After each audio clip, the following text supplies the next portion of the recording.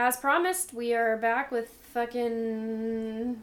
A little listener legend. I knew it would happen. Yep, thanks for...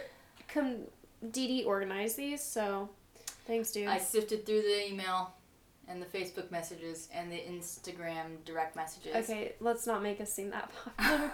Oh, I'm not saying that there's a lot per each, but I pulled all resources. And these are the two that we've got. Yeah, dude. So, you want to go first or want me to go first? Sure, I'll knock it out first. Okay. So this one comes from actually a local named Nolan from Santa Cruz. Hi, Nolan. Hi, Nolan. Okay. Hi, ladies. I wanted to say I love your podcast and how you make urban legends seem so fucking funny. I wanted to tell you, local Bay Area girls, about the Curse of Santa Cruz. I did not know there was a Curse of Santa Cruz. I did not know that either. No, I didn't. So, here we go. Okay. Missions. Okay. If any place in our town is cursed, it's the Mission, which I'm assuming he's talking about Mission Santa Cruz. Okay. There's a mission in Santa Cruz, yeah. Santa Cruz. Wait. There is a church. There's a Santa K. There's not K. Yep, but we're going to stop it there. I'm not even going to go down that rabbit hole with you. Okay, so he writes, the original structure was built and destroyed in the San Lorenzo River's flood. Okay. The second version on Mission Hill was finished in 1794 after being delayed a year by attacks from the Curoste Indians who were displaced for the move. Oh, that's not good. Oh, God. On the night of October 12th, 1812, this is not good, a group of local Native Americans, the Ohlone, took matters into their own hands. Under the cover of darkness, they lured Father Quintana from his bed. Once he was out of earshot of anyone who might have come to his aid, they strangled him from behind with a rope and crushed his genitals to ensure that he would not father any demons in the spirit world. Oh my God. Then they returned him to his bed.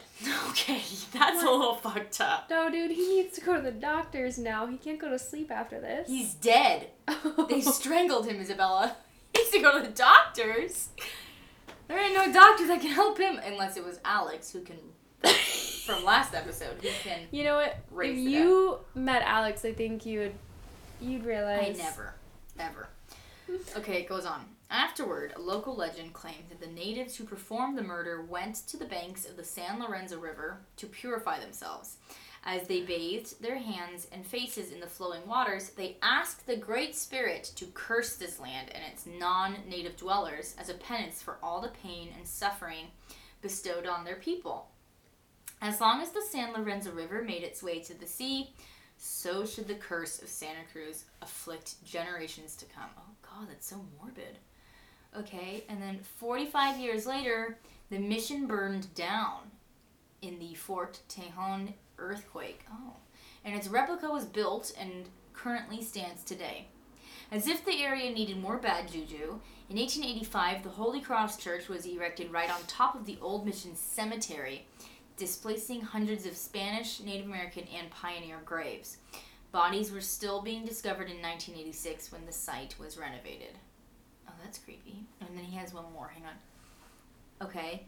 This one sounds like it's different. No, wait. I don't know. This is Pogonip. Pogonip. Sorry. Oh my God. Okay, according to the Ohlone, which are the local tribe, according to the Ohlone Indian lore, an invading tribe swept through the Pogonip, which supposedly translates to white death because of the fog. Oh. Okay, massacring anyone who stood in their way.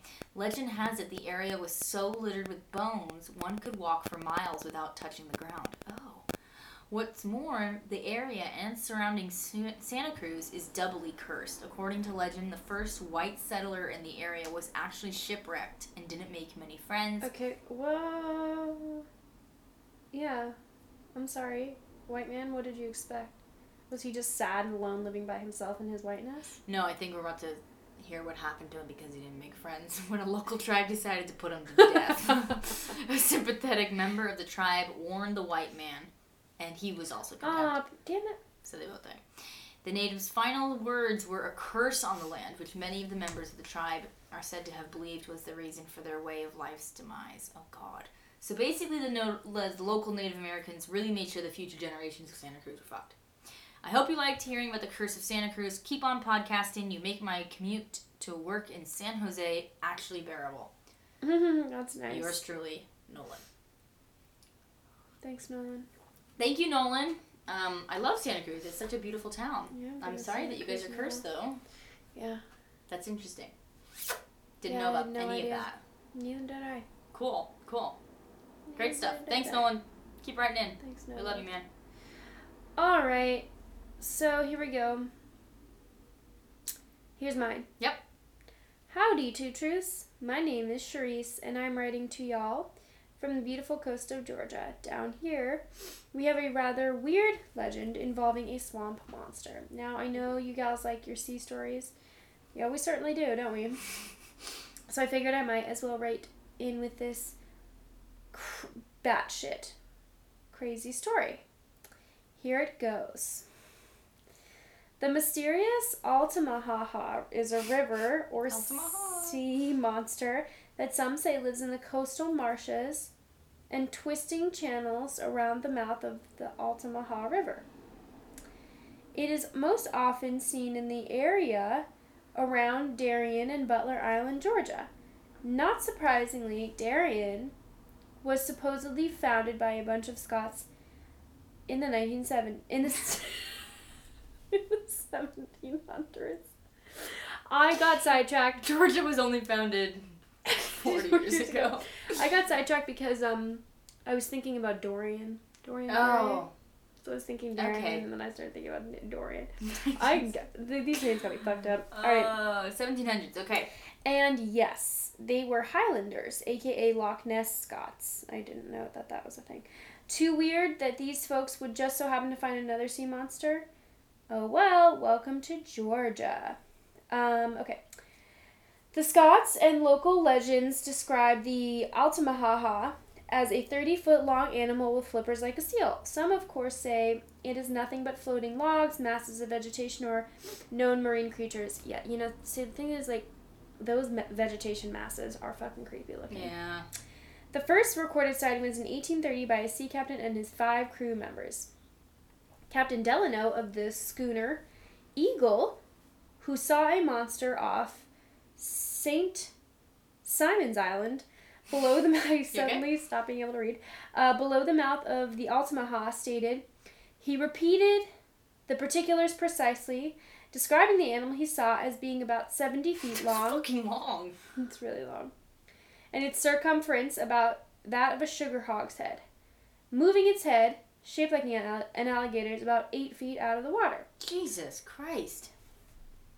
Then, in 1981, my little shithole town made My little shithole. My little shithole town. You really paused for the town. Made it big time. I can't. Oh my god, I can't read. Do you need me to read for you? I'm good. Okay. Made it big time. Maybe start it again. Maybe then. Okay. Then in 1981, my little shithole town made it big time on the national news for this sea thing. A former newspaper publisher named Larry Gwynn reported seeing the sea creature while fishing with his friend Stephen Wilson. They said it had 2 big humps about 5 feet apart and left behind a wake like that of a speedboat.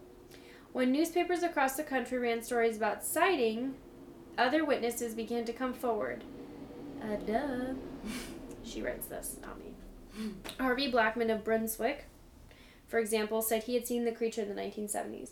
He said it had a snake-like head and was 15 to 20 feet long, and that he had seen it at a point called Two-Way on the Altamaha River. Another eyewitness, Frank Culpepper, what is with these people's fucking names? Saw Georgia. its wake in the same area. He said it left behind a billow of water so big that it caused boats to bump about. One of the men with him ran for a rifle, but it was gone before he could get off a shot. And what is good old American legend without a tie to Native Americans who were here long before us? Yeah, girl. I agree. I hear you. Tradition holds that the Tama Indians, who lived up the Altamaha, had legends of a giant snake-like creature that lived in the river. No documentation has been found to verify the claim, but the Creek Indians of Georgia definitely told stories of giant snakes in the rivers of their territory to early explorers who recorded the legends. That shit's crazy to me. What? I don't know, like, how, like, different people over time see something. Yeah, you know? I do think, though, like... I agree with the swamp stuff, I get that. Like, No. It's not that I don't believe this stuff, but I just think, like, for something like this, like, there are really big snakes that exist, and, like, maybe somehow an anaconda, like, got into this fucking area in Georgia. Yeah. You know what I mean? Yeah. I don't know. I don't fucking know what I'm talking about. Almost done.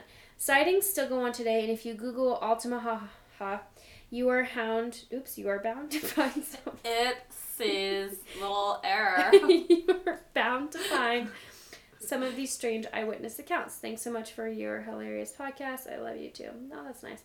Keep up the awesome work and come visit Georgia sometimes. I want to. Charisse, can we visit you? Thank you.